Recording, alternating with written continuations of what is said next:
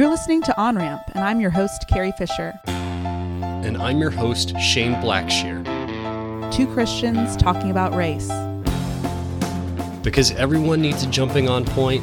This is OnRamp. This is OnRamp. Welcome back to the podcast. This week we're talking about levels of racism. Carrie, what are we talking about when we say levels of racism? And I might even say types of racism, just to avoid a hierarchical idea of it. But basically, one way of thinking about racism is three I's. And so individual racism, institutional racism, and internalized racism, which we can sort of break down into internalized inferiority and internalized superiority. So a lot of times when we talk about racism and where we get in disagreements about how racist or not racist our society is, we're talking about individual racism. And when we talk about how much progress has happened, a lot of times we're talking about individual racism. And so an example of individual racism is what most of us think about when we think about this concept, which is, I'm not going to let my kids play with those other kids because they're a different color. It's blatant. It's one-on-one, sort of micro level, easy to see and spot. And many of us would be disapproving and not support that type of racism. It's easy to kind of like finger wag at that racism, Absolutely, right? Right, yeah. And so when people say, well, I don't really think there's that much racism anymore, it's probably because hopefully, for many of us in our circles, we don't see a lot of that really blatant ugliness. Okay, then, although that is still there and around, and we could give stories of that if we need to. But institutional racism is one that can be tricky to see, even though there tends to be a lot of research that can give us some insight into it. But institutional just means that it's at a systemic level. And so there are ways of, there are processes in institutions or governments that disproportionately negatively impact people of color. And so, you know, often what's cited as one form of sort of institutional racism is just the numbers of who gets hired at what level at certain types of organizations, right? And so particularly when we see research that sort of says, you know, someone named Jane Smith gets accepted into an interview for a manager position and someone named Lakeisha Jones doesn't, right? And there's just plenty of times that that's been tested and retested, and we can see that opportunity is given more to a stereotypically white name than to a stereotypically black name, and to a lesser degree Hispanic name, and I'm not sure what other racial groups it's been researched. But beyond that, there's also like, where does a company recruit? We like to think that people gain status and progression in their careers in particular sort of by their own merit. I mean, we like to think that we live in a merit-based society, but a lot of those types of decisions are made based on networking and who gets reached out to. And so I'm just kind of using an institution. We could apply really similar things to the government as well, and all sorts of systems, healthcare systems, educational systems for sure.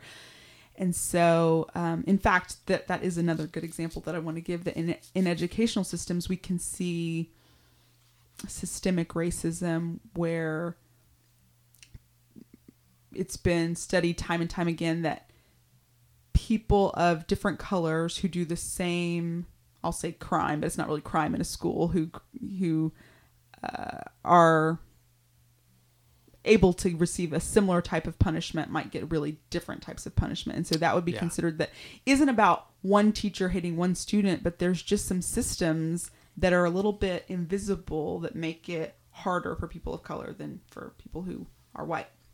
And then internalized racism has to do with a acceptance of the majority view of people of color. And so if you are a person of color and you've internalized this notion that you are inferior, that's internalized racism. And that might be something that is in your awareness, and like you really say things out loud like, Black people really are lazy, or if we would just get it together, then white people couldn't say these things about us. It might be something that's in your awareness, or it might be something that's not in your awareness, and it's just a sense that you have that maybe you aren't as smart or won't perform as well. Sometimes we see studies where when someone is asked just to mark their race on a test, some studies show that people of color will do worse than if they're not asked to. So that would be an example of some internalized inferiority. And then if you're a white person, you might have feelings of internalized superiority. Once again, that might be in your awareness, that you might say out loud, well, the reason white people have more money and resources is because they've worked harder and they've, whatever else. Or it might be something that's unaware and it's a little bit deeper down. It's just a sense that, people who look like me are a little bit more trustworthy and better. So those are basically the three types. So to recap, individual. Yes. Institutional. Mm-hmm. And then internal, right? Yes. Okay. So let's talk about internal a little bit. I mean, you just got done talking about that. A lot of times you hear people say, this can't be racist because even Black people think this about other Black people, or see something to that effect, right? Yeah. I think we're shocked to learn that, Black people are also affected by portrayals of Black people in the media. That's right. People of color have also been socialized by a mostly white male perspective on the world. Like, people of color have often, not always, but often been in systems where a white educator and group of educators has chosen the texts in school systems, who have chosen who's going to be represented on the walls in picture form. All these types of messages are getting through to people of color, just like they're getting through to white people. Maybe in some Black or brown homes, there's a little bit of counter socialization happening, but not always. I mean, it sort of depends. What do you mean by that, counter socialization? Maybe some people who are growing up in Black and brown homes have who are exposed to a lot of Black authors. Sure. Or a really clear sentiment that we are just as good as, or we're better than, or all sorts of messaging. But often, in a home like mine, for example, I had parents who, or at least one parent who was very trusting of institutions and didn't really think that institutions would knowingly do anything bad or mean to you. And so, I didn't have much Black socialization, if there's a such thing as that. I didn't have any counter messaging around the things I was learning in school, because my mom sort of assumed that I was getting a robust education. And I'm using school because that's one of the major places that we get socialized, especially in an integrated way, not just in our families, where we sort of learn about who's important and who's not important, who's smart and who's not smart, who's strong, all of those types of things. And so I would say that I grew up in a predominantly white community, and we've talked about this, but I recently realized that I can only think of one book that I ever read that was by a Black author. And to be honest, I'm not sure if it was a Black author. I just know the family in it was Black. Mm. And I never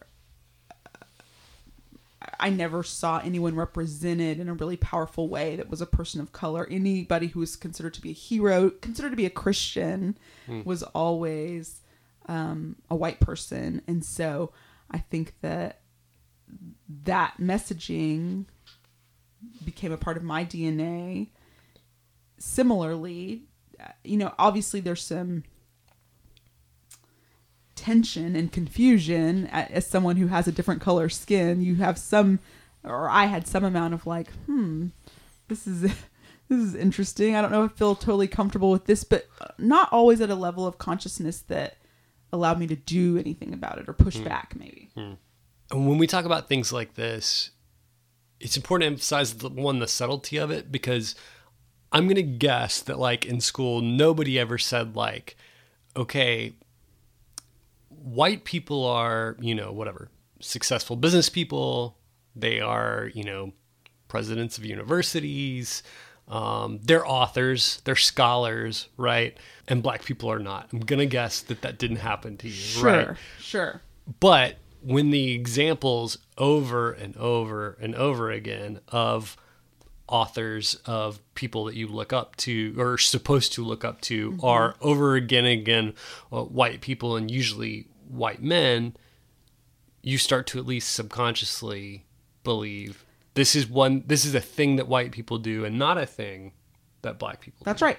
And although you're right, I never had anything really overt like that. There is coded language that happens all the time that sort of, I think about someone recently told me that at their predominantly white church, someone said, don't bring anybody in here with sagging pants and, something else that was sort of coded language that wasn't saying black people, but there's a sense that that's maybe what was trying to be communicated. Right. And so I think I don't want to go into that too much because we're going to spend an episode talking about that sort of thing. But I've had a really, really, really similar experience recently. In fact, with the same example, talking about sagging pants. And my experience is that people, when called out on that, will defend to the death that white people wear sagging pants too. And there are black people who don't wear sagging pants. Both of which are true. Right. That in itself, hard to argue with. But each of those things are more associated with one group than the other in American culture. And even an eye roll around like Shakespeare is amazing and great and beautiful, and don't play Jay-Z at this school, or an eye roll around rap music or something. Even that is like an area where there could be a lot of and I've seen some teachers do this really well, where they compare and acknowledge rap as this like beautiful art form and literary form. But when something like that is, when people roll their eyes or make it seem lesser than even something where there's been a lot of outwardly success, can be taken down to, no, that's not actually good or smart or clever or creative. What's good and smart and clever and creative is Wuthering Heights, Right. This very British. Yeah. So it tends to be that when art is created by people of color, it's low art, right? That's right. Compared to Wuthering Heights, like literature written by white people or Beethoven, Mozart, like that's high art, right? Yes. Yeah. It's how we've been socialized. Right. Just want to be clear. Not advocating Just want to be clear. that. That's not the views of this podcast. Really went off the rails there. Our listeners are like, felt like I came for one thing. Yeah, and again, in a future episode, we'll talk a lot more about that kind of white culture being seen as superior and that kind of thing. Okay, so we talked about internalized. We talked a little bit about institutional. Real quick, I think institutional is the hardest for people. I mean, just this week I heard somebody say, admit that there was individual racism, which I think is really hard to deny because we see people online, especially social media. Yeah, the internet's really given us a real resurgence of the ability to gather data around individual racism. That's right. Yeah, blatant racism, right? So that's really hard to deny. But, just heard somebody this week saying that he believed in individual racism, but not institutional racism, which I think is interesting because institutions are, of course, made of people who... Right. who this person's already admitted can be racist. Who are making big choices about how things are going to happen or not happen. That's right.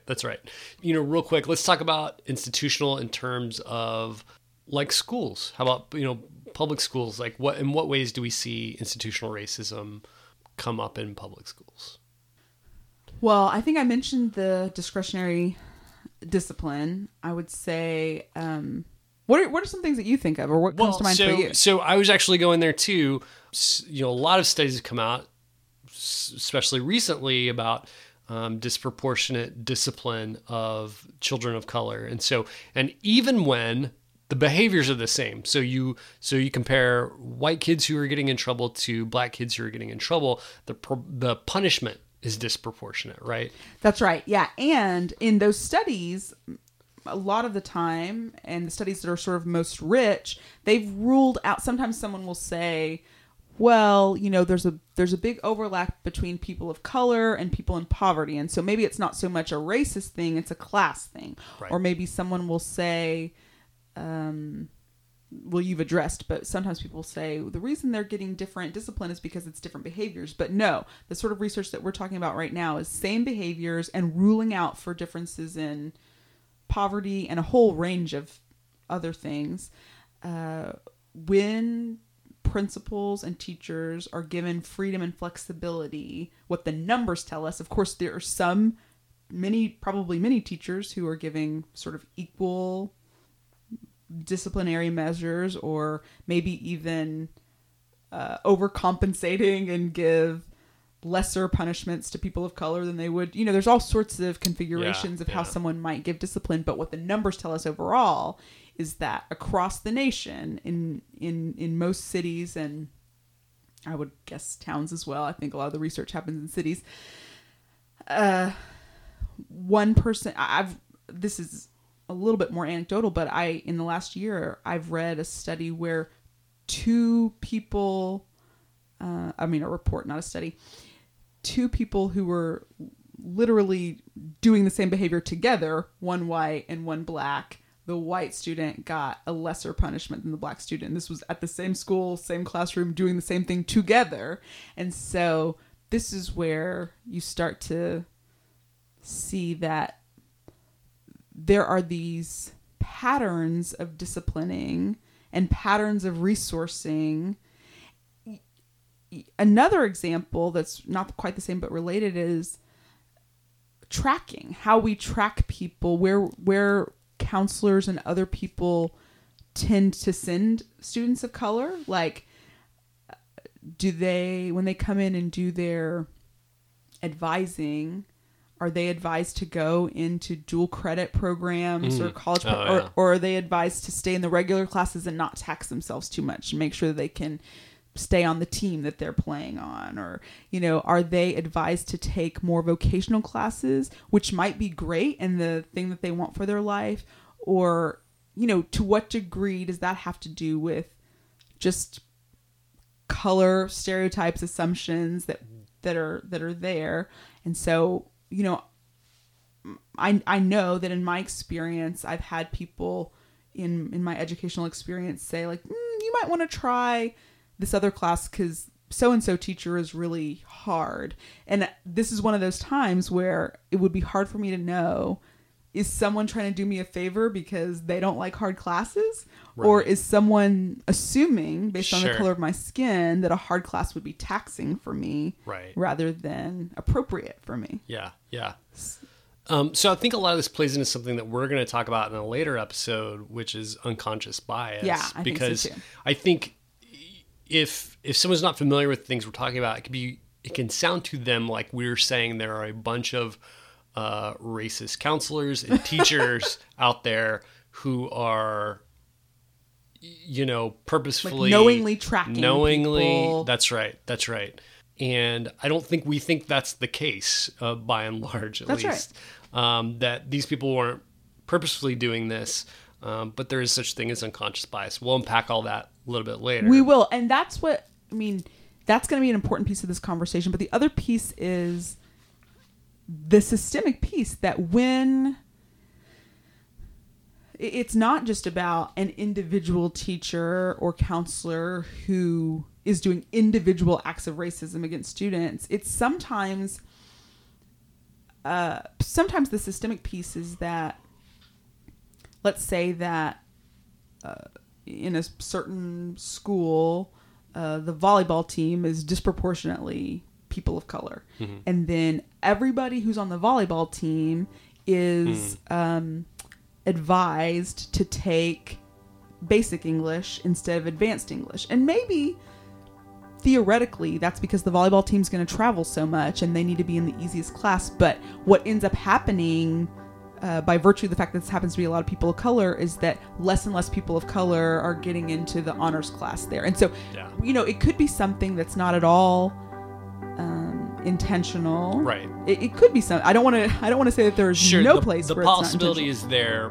but it seems like what you're saying is like it is possible for there to be no malicious intent whatsoever, and yet the outcomes show. That's right. Just because of a lack of, I would say, sometimes it's lack of critical thinking around what are the unintended consequences of some choices that we make. That's right. And sometimes it's around a lack of representation in the power-making structure, right? Which is why diversity is important. Yeah, exactly. We're going to talk about that in a later episode as well. There you go. Okay. So those are the 3 I's of racism. Individual, institutional, internalized.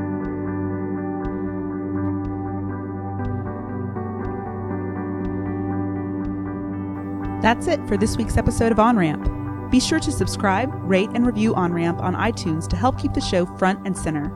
Thanks for listening, and we'll see you next time.